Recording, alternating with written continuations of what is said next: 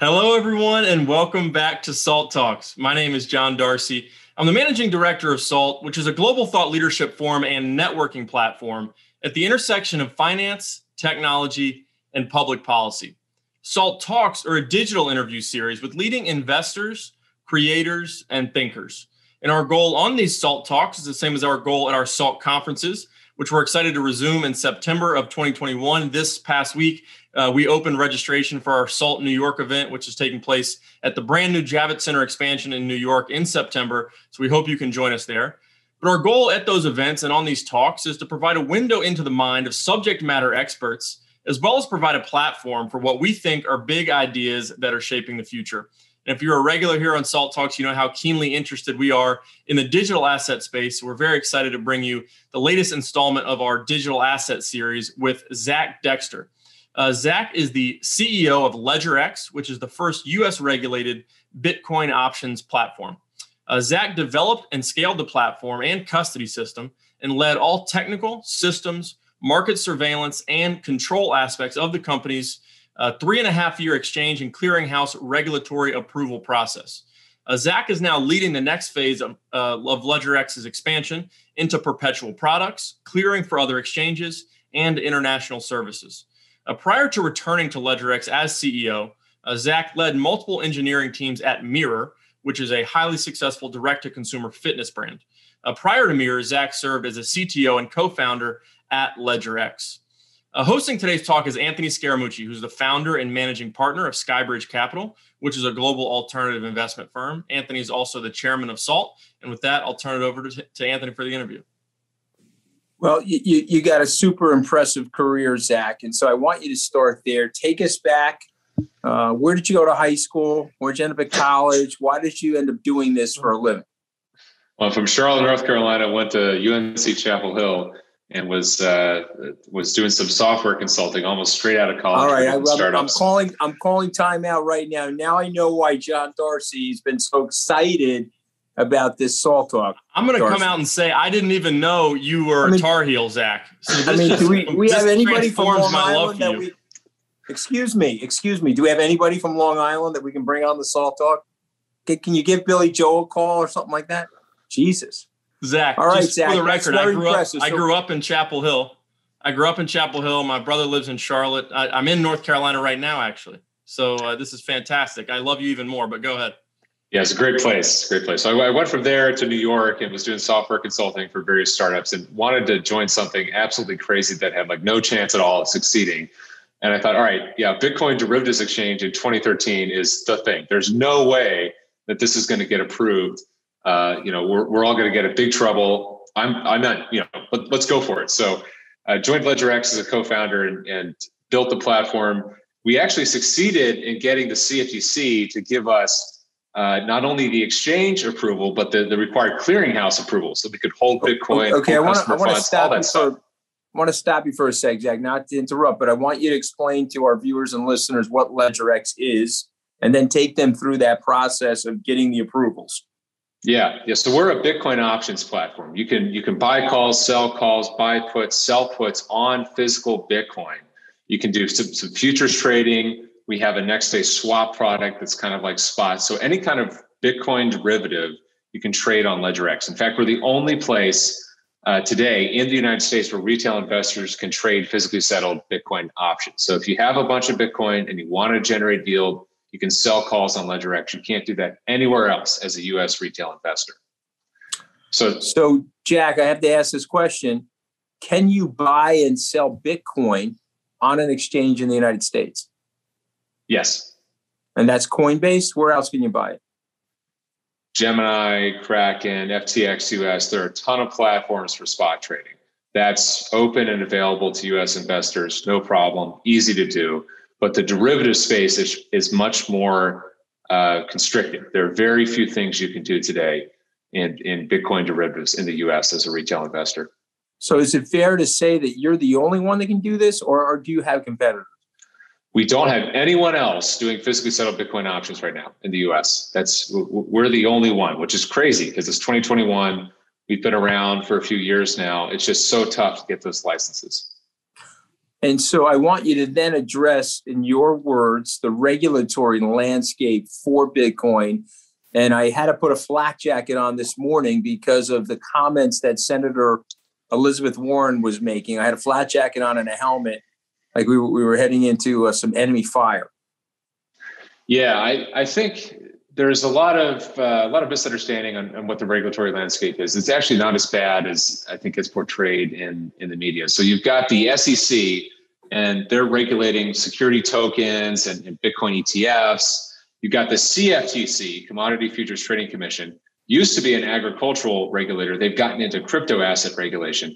Any derivative on Bitcoin, Ethereum, any derivative on any crypto, like a future, an option, a swap, that falls into the CFTC's bailiwick. So you've got the two financial regulators. The IRS has been chiming in with how they're going to treat crypto from a tax perspective. And we're starting to see a lot more regulatory clarity from the SEC, from the IRS, from some of these other federal agencies. But the CFTC has been in this game for 5+ years now. They've had a super clear regime all along. So if you want to do derivatives, they're the place to go.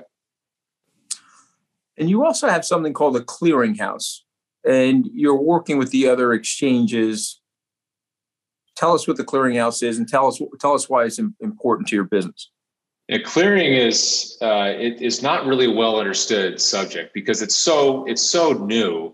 After 2008, we had these long chains of swap obligations. Nobody knew who owed what to whom. They were like 15, 20 hops long. It was impossible to track down what's the total outstanding risk of the financial system. So regulators in Congress got together and they said, all right, we're going to have a single entity control all that risk. So every buyer of a derivatives instrument is going to directly face a central counterparty. Every seller is going to directly face a central counterparty. And every time you do a trade, we're going to break that trade in two. So there's no concept anymore of, all right, let's face our counterparty directly.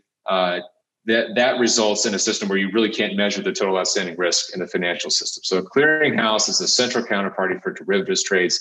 You have to have a clearinghouse if you want to offer interesting retail derivatives products. So we had to register not only the exchange, which was tough, we had to register the clearinghouse, which was very tough. There are very few active clearinghouses in the U.S. The clearinghouses manage customer funds, they manage all the risks. So the regulators really have to make sure that if you're operating a clearinghouse, you've got your risk modeling down pat. Okay, so it sounds like you've put all of the pieces together to build an amazing business. So tell us about the products that you're going to overlay on this business. Tell us about the future of LedgerX. I think I need to also disclose that early on, I was a seed round investor in the company. And so I'm very proud of you, Zach. You're doing a great job. Where are we going? Yeah, today we've got the Bitcoin options. It's a fully collateralized product. It's a little bit tough to trade because there's no leverage. So what we want to do is take the most popular derivatives product from the overseas crypto world, which is the perpetual swap. It does most of the volume, most of the revenue, but you have to have our licenses to offer it here in the US. So we want to take that, copy paste it into the US, offer it on LedgerX, initially on Bitcoin, Ethereum, but actually on all commodities. It's a product that in some cases, for some asset classes, is superior to traditional futures because you don't have to roll from expiration to expiration. There's no structural volatility like we saw with the oil price a few months ago, concurrent with expiration. So this is the most popular traded instrument in crypto by far. It's probably the most successful product to come out of crypto. It's not crypto itself. It's actually this perpetual swap. So all this overseas trading that we're hearing about, most of that volume is taking place in the perpetual. But again, because of Dodd-Frank, you've got to have our licensing stack to offer that here. So US investors can't trade the most popular product in crypto. We're going to fix that problem. Then we're going to take that to all asset classes and take a direct run at the Chicago Mercantile Exchange and Eurex, who are not structurally capable of offering those products. So explain to our listeners that are Bitcoin skeptics, crypto skeptics, etc., why you're not one of those people. I think at this point that there's it's a new asset class. It's here, and if you're a skeptic, it doesn't matter. There are enough people who are not that the asset class is here to stay. So there's no point, I think, in having a personal view on, whether Bitcoin is good or bad. The market has decided that it's a new asset class. And that's pretty much the long and short of the story. But there's also this aspect that crypto introduces fundamental improvements in the financial plumbing that would not be possible if we were to rely on centralized infrastructure. Whether it's Bitcoin, whether it's Ethereum or DeFi, the paradigm shift that's going on right now is we're taking systems that are actually terrible when you build them in a centralized manner. ACH, Wire, this stuff is 40 years old. It barely works. It's held together by a bunch of duct tape, and we're replacing it with a modern alternative using blockchains. That's actually far better from a technological perspective than the centralized alternative, which is a bunch of different institutions trying to coordinate, hey, who has my funds? Where's the transfer in progress? All that stuff is public on the blockchain. So it's just a technological revolution. It's the new rails for the financial system. It's coming. There's not going to be as much change as I think some people think. We're not going to live in a dystopian society where people are out on the street, and there's been a nuclear war and we're, using the Lightning Network to pay each other in Bitcoin. Like that's not where we're heading. Where we're heading is regulated institutions using crypto rails to move funds around, to do trading, everything we do today, but using a better technology. That's the best way to think of crypto. So what you're really talking about, Zach, is what people describe as decentralized finance. And so it's a reduction of the middleman. It's likely a reduction of transaction costs. There's an integrity to the system. And so there's some safety and surety. And it's almost like a direct-to-consumer business, if I'm not saying it correctly. And so what your exchange will be is for institutions and individuals to have investments in varying cryptocurrencies, Bitcoin, et cetera, but then also have options and derivatives like they do in the stock and bond market. And so why should we be super excited about LedgerX? Well, there's never been a regulated version of what's going on in the overseas crypto derivatives markets. And actually, those markets, in many cases, are more liquid, more efficient, more fun to trade in. They're better for institutions, better for retail. They have so much liquidity at 3 a.m. Because they're open 24/7. The products are tradable 24/7. What's going on overseas is you've got a totally unregulated, but in many cases, better version of the financial markets that we have here. What we're doing is putting our US regulatory wrapper on that same technology. So you're going to have the same kind of quality in terms of execution quality, in terms of liquidity, in terms of asset class choice that you have overseas, but in the highly regulated jurisdictions. That's pretty much it. And when we talk about decentralized finance, LedgerX itself is a centralization node, if you will, a centralization network. So explain to us how LedgerX fits into that mosaic. Yeah, we're totally centralized today, right? So we're doing centralized derivatives. You have to send us money as collateral, post that to the clearinghouse in order to sell a call, or in order to buy a put. You got to post the premium, send a wire transfer to the clearinghouse. But long term, I think what we're going to do, and we've already started working on this, is we're going to look to run our platform on DeFi rails. So we're going to take our regulatory wrapper, take our controls, the oversight, and we're going to use DeFi technology to run the exchange, to run the clearinghouse. And it's actually a more efficient way to do things. So when we talk about crypto and whether it's good or bad or here to stay, I think the way to look at it is all of these centralized institutions today, whether it's banks, even central banks in some cases, exchanges, clearinghouses, brokers, all of those entities are going to move towards a world where they're kind of nodes in this decentralized network. And we're going to be one of those nodes. But today, it's a totally centralized operation. We've got to ease into that future vision. I have a worry. It's a worry that I share with lots of people about the future of regulation here in the United States and around the world. And so tell me why I shouldn't be worried, or tell me what I should be worried about. I think a lot of the responsibility for making sure we get the right kind of regulation actually falls on the industry. And what I mean by that is it's incredible. When I go talk to our regulators, there are very few people who are approaching U.S. federal regulators with good crypto ideas. Most people are trying to get around the regulatory regime entirely. Most people are trying to, skirt the rules, and that's not the way you want to do things. If you want good crypto regulation, you've got to go to the regulators and say, look, here's a solid argument for why we should be allowed to use DeFi technology, and we're going to have all these consumer protections. Here is our disaster recovery plan, our business continuity plan. Here's all the paperwork you need to see. Here's what we're doing. Here's why it works. Please sign off on that, or at least tell us where we can improve. You got to engage. And I think that the biggest worry for me is not that there's going to be excessive regulation. It's that the industry is going to continue to try to skirt all the rules, and they're not going to be there to engage in a two-way dialogue with the regulators. That's the most dangerous thing that I think crypto is facing right now. John Darcy, fellow Tar Heel. I know you went to Emory, but you see yourself as a Tar Heel. I mean, who's kidding who? Go ahead. Yeah. And by the way, Zach, if he asks a really good, Zach, two of my siblings. I'm talking over Darcy. I don't care. Zach, if he asks a really good question, don't say, "Oh, that's a really good question." Okay, can you promise me that, Zach? I'm one of your investors, Zach. Okay.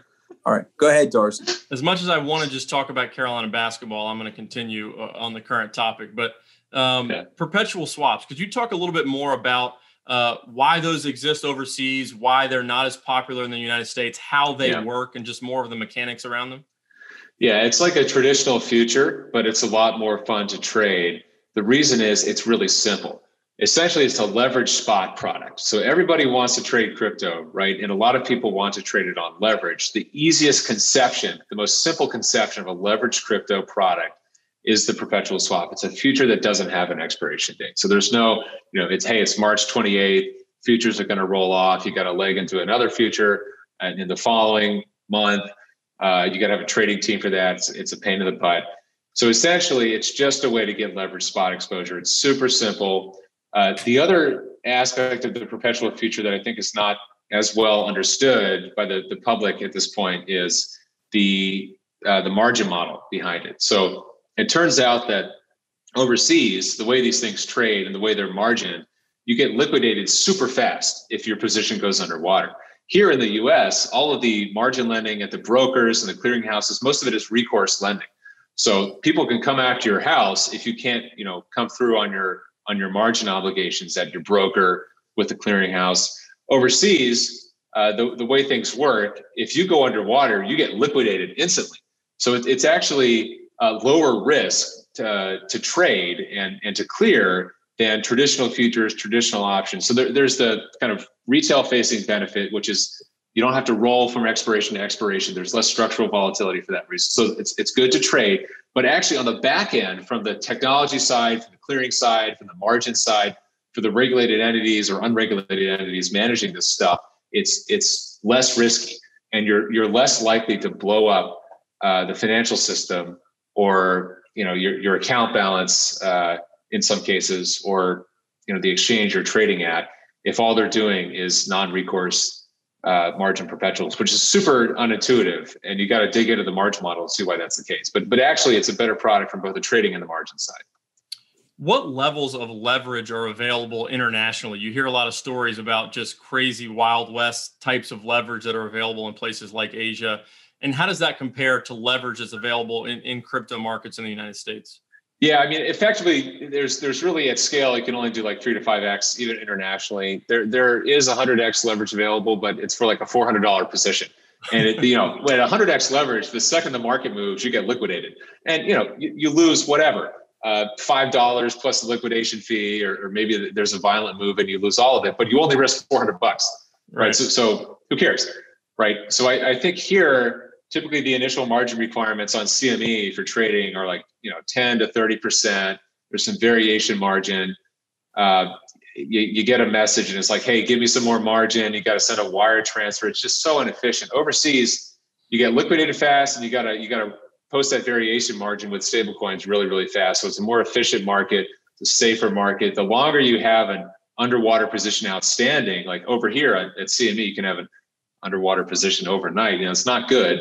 The more risk there is for the system. So actually, in terms of regulation, we should be looking at some of the improvements that the overseas market has made in terms of the margining systems and in terms of the liquidation systems that they're using. It's some incredible stuff. So obviously, Bitcoin and several other cryptocurrencies just experienced real significant drawdowns in the last month and a half. A lot of talk has been about how much leverage is in the system and how much of that was an unwinding of leverage and liquidation of different positions that people took. In your view, in your study of crypto markets and of Bitcoin, how much of that was a deleveraging event, and where do you see Bitcoin now in terms of the health, in terms of how much leverage is in the system?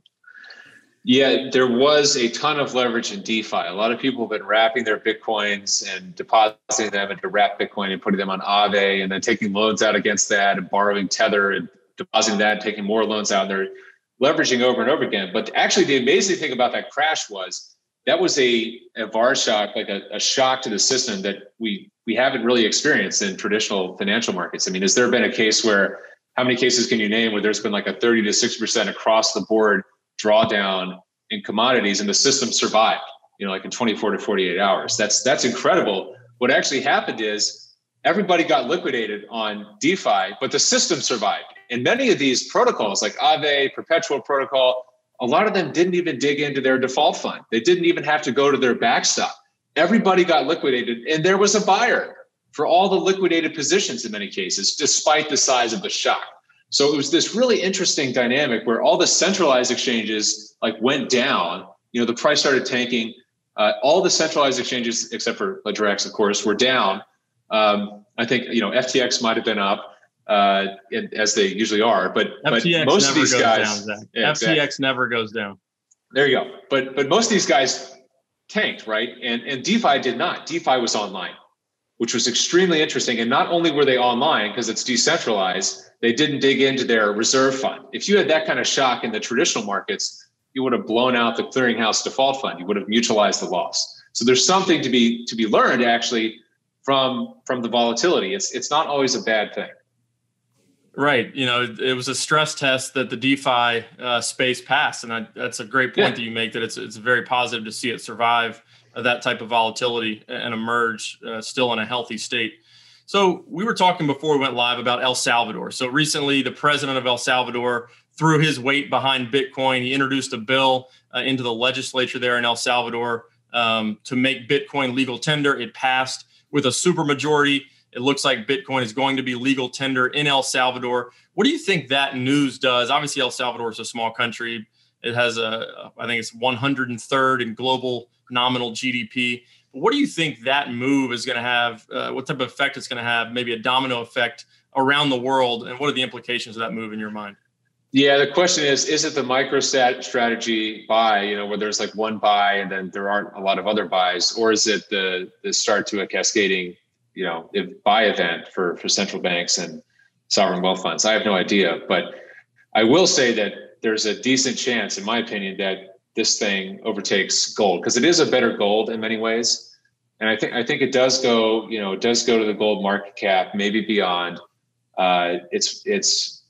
It's more fungible. It's easier to send. You can use it as collateral. Like at LedgerX, we're going to allow people to post Bitcoin as collateral for other types of derivatives transactions. You can't really ship us a gold bar. We're like, hey, Zach, let me ship you like 10 gold bars to cover my oil trade. Like, how are you going to do that? That's actually tough.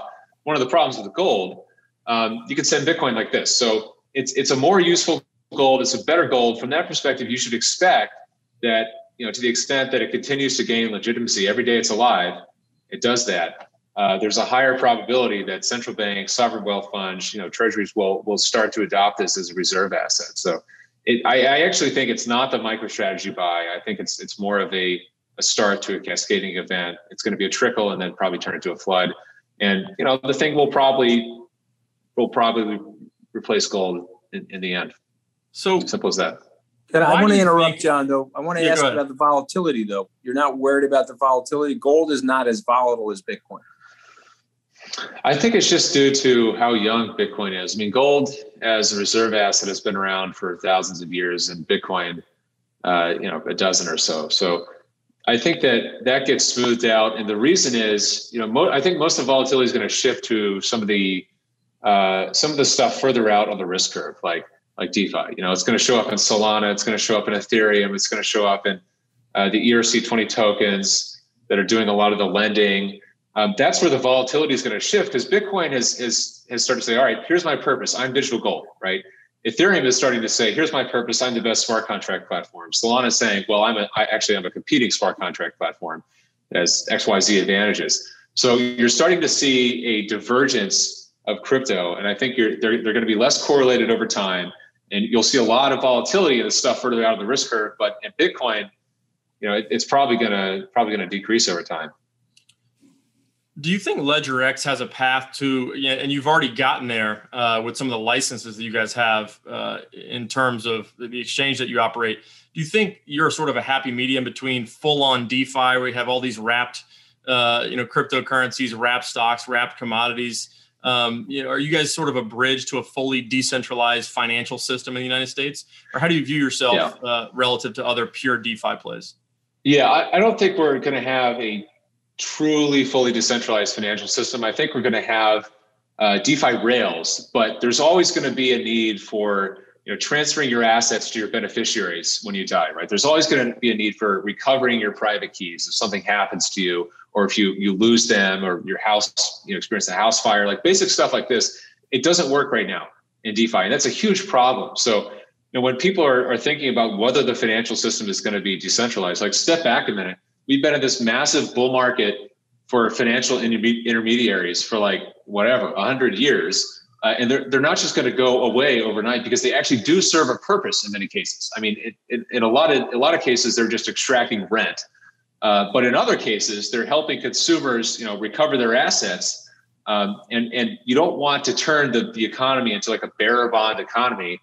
And if your house gets burnt down, if you die, it all disappears. So you've got to have a way to inject these third-party services onto the DeFi rails. And those third-party services are going to be banks. They're going to be, the backup key for your wallet. JP Morgan is probably going to come in there and help you transfer your assets to your beneficiaries, even if this stuff does take over. So I think the financial intermediaries stick around, but they do different things, and same with us. So we're going to be there as an exchange, as a clearinghouse. I don't think those regulatory conceptions are going away, but actually, from a technology perspective, those two things work better in DeFi. So the DeFi implementation of a bank, implementation of a clearinghouse is better, strictly better than the centralized implementation, but there's still that, customer support aspect, right? So it's not going to be everybody for themselves, pull out your Ledger Nano and, put all your wealth on there. I don't think that's where this ends. Right. Why have you guys made the strategic decision to let competing exchanges work with your platform as opposed to purely trying to pump the LedgerX exchange? Yeah, I mean, it's really simple. For 30 years now, people have been trying to compete with the established exchanges in the US, and everybody fails. Everyone's like, hey, I've got a new product, I'm going to list it. It's some exotic product, and the traditional guys are not going to be able to adapt. Of course they will. They have a huge regulatory moat. They have a lot of market power. They're going to list anything you list. So you have to come at the competitive landscape in the US and derivatives from the clearing angle. If you go there with a new product, you try to list it on an exchange, you're going to get run over every time. So what you got to do is what the big boys do. You got to build up a large network of exchanges that work with your clearinghouse and offset the collateral requirements for trading on any of those exchanges with positions on any of the other exchanges. It's called cross margin. Basically, that means to trade any product, instead of posting 20% initial margin, if you're on exchange X and that exchange is clearing through LedgerX, you can use your positions on exchange Y, which is also clearing through LedgerX, and you don't have to post that initial margin. So it's more capital efficient to trade. No one has successfully set up that community of exchanges that are working together to give the traders the benefit of a lower initial margin requirement. So that's a technical thing. It's in the weeds, but that's why no one has succeeded in competing with the big established players in the US for such a long time. We're now clearing for 4 exchanges, which is crazy to me. A year ago, we were clearing for just our own exchange. We've since signed up 3 others. It's a big deal because no one has done that really since the demutualization of SIBO, as far as I can tell. Right. And geographically, there's a lot of concentration of, Bitcoin and crypto trading in Asia, for example, definitely outside the United States. You have exchanges like FTX, like Binance, plenty of other examples that are based in Asia because they've been able to operate more freely. But now you see China cracking down on Bitcoin, basically lifting all mining out of the country, in addition to banning the use of cryptocurrencies for exchange or investment in China. You have India that's mulling over how they're going to regulate Bitcoin, even though they've now said it's not going to be a full-on ban. Do you see the balance of power as it relates to crypto trading, crypto mining, moving westward to places like the United States, especially as the CFTC and SEC start to get more comfortable with certain elements of DeFi and crypto? Yeah, I call it the regulatory flippening. I think it's ongoing right now. A lot of the exchanges that we're operating out of jurisdictions in Asia are seeing those jurisdictions start to clamp down, and they're saying, hey, where do I go? And my answer is, you got to register. Like, go to the regulator, you fill out the paperwork. It's actually not that bad. It just takes a while for them to review your application and make sure you're doing all the right stuff, which you should probably be doing anyway. And say, look, hey, can you please accelerate this? We're trying to get to market. It's not a bad process. That's my message to the industry. If crypto wants to succeed, we have to work with the regulators, not work against them. You don't want to be antagonistic and say, hey, can I have an exemption from all the laws that apply to everyone else? They're not going to give that to you. So you've got to be proactive. And I think we see more and more of that, more and more people registering, applying for licenses. It's a good thing in general, because the more engagement there is, the more of a two-sided dialogue there is. The regulators can figure out, okay, this is what's safe, this is what's not, here's who's legit, here's who's not. And things start to move faster, and the whole thing becomes better lubricated. So I think you do see people moving into more respectable jurisdictions over time. It's as simple as that. I think that all plays out over the next 12 to 18 months. So as Anthony mentioned, our sort of house view is that the biggest threat to Bitcoin and crypto is always going to be regulation. You might not be able to completely stop Bitcoin, but if the United States, for example, decided to come down with heavy-handed regulation, whether it would be taxation or an outright ban or whatever it may be, obviously it would have a detrimental impact to the momentum that Bitcoin and other cryptocurrencies have. But do you think that Bitcoin specifically and other cryptocurrencies to a certain extent have reached a point of regulatory capture in the United States, whereby you have pensions, endowments, wealth management companies, corporate balance sheets own this asset to the point where they almost face no choice but to regulate it in a constructive way? I don't think it's regulatory capture. In fact, I can tell you it's not, because our regulators still give us an appropriately tough time, whenever we want to do something new. So I think that's a good thing. It's healthy. But it's definitely not capture, though. So my view is the biggest threat to Bitcoin is not regulation. It's Bitcoin itself. Like, how do you construct the narrative? What good is this doing for the world? Why is it better than the fiat system? What are the guardrails that consumers actually need? Because consumers, they do need guardrails. You don't want to be holding your private keys. You don't want to live in a world where, everybody has no recourse. No one has any recourse if they lose their assets. And they've got their little hardware wallet. They lose it. That's it. Now their life savings are gone. That's not a good thing. So there's a reasonable way to engage with regulators. It's important that people start doing that. In the U.S., people have tried to, file for no action relief on every regulation in the book. It's not productive. So my message to the industry would be, get out there, start talking to the regulators, and start applying for licenses. It's a totally reasonable process, and it will become more reasonable the more you do it. So Bitcoin is the greatest threat to itself. Yeah. Elizabeth Warren, who's obviously been a tough cop when it comes to financial regulation, has recently come out with the most aggressive words yet that she's had about cryptocurrencies, basically stating her intent to root them out of the U.S. financial system. At the same time, she's a big critic of Wall Street and of big banks, which I would say a lot of Bitcoiners think that Bitcoin presents a compelling alternative to the traditional banking system. How do you reconcile? She also hides behind her staff when she departs or boards or deplanes from a private plane. But that's fine. Keep going, John. Right. But how do you view, sort of the politicization of Bitcoin? Are you worried at all about this becoming a, perceived right versus left type of issue? Or what message would you have for Elizabeth Warren if she was tuning into the Salt Talk, which I can guarantee you she is not?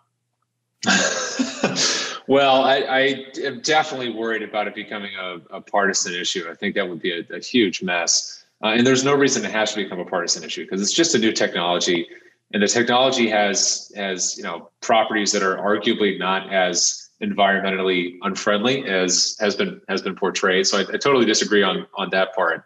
I think it's not burning up the world's carbon resources in the way that people have depicted. And in addition, the great irony here is the more we disempower the crypto community, the more we empower the established banking incumbents. And those incumbents are extracting a huge deal of rent from everyday Americans through overdraft fees, through wire transfer fees, ACH fees for this, fees for that. And, I'm going on Aave and I'm taking out a loan in Tether or USDC for whatever, 3%. And no one is banging down the door. No loan sharks are banging down the door trying to repossess my house. But if you did that in the traditional financial system, I guarantee you, all you would be dealing with are regulated loan sharks. So you've got to be really careful because you've got this new empowering technology. And to the extent that you try to overregulate that, you're actually going to end up creating a huge moat for the established incumbents. And so I look at that criticism, in some ways, and I'm thinking, there's only one way that you can get on board with over-regulating crypto, and that's if you're trying to preserve the monopoly, oligopoly that these established incumbents have on financial services, and that's not a good thing for the American people, right? So there's a happy medium here. The extremes are not going to give us the answer on either side. Are not going to give us any good answers here. Right. Well, Zach, it's been a pleasure to have you on Salt Talks. Anthony, you have a final word for Zach before we let him go? No, we're super excited about your business, Zach. Wish you the best of luck. We'll see you at our conference in September. And I like your optimistic view of where things are going. We agree. All right. Thanks a lot, guys. And thank you, everybody, for tuning into today's Salt Talk with Zach Dexter of LedgerX, who very forward-thinking in terms of crypto exchanges and the clearing process of all kinds of different commodity assets in the United States. Just a reminder, if you missed any part of this talk or any of our previous Salt Talks, you can access them on our website on demand at salt.org/talks or on our YouTube channel, which is called SaltTube. We're also on social media at Salt Conference is where we're most active, but we're also on LinkedIn, Instagram, and Facebook. And please spread the word about these Salt Talks. We love educating people about a variety of different topics here on Salt Talks, but particularly we think exciting things are happening in the digital asset space and love bringing new people into the fold of that asset class. But on behalf of Anthony and the entire Salt team, this is John Darcy signing off from Salt Talks for today. We hope to see you back here again soon.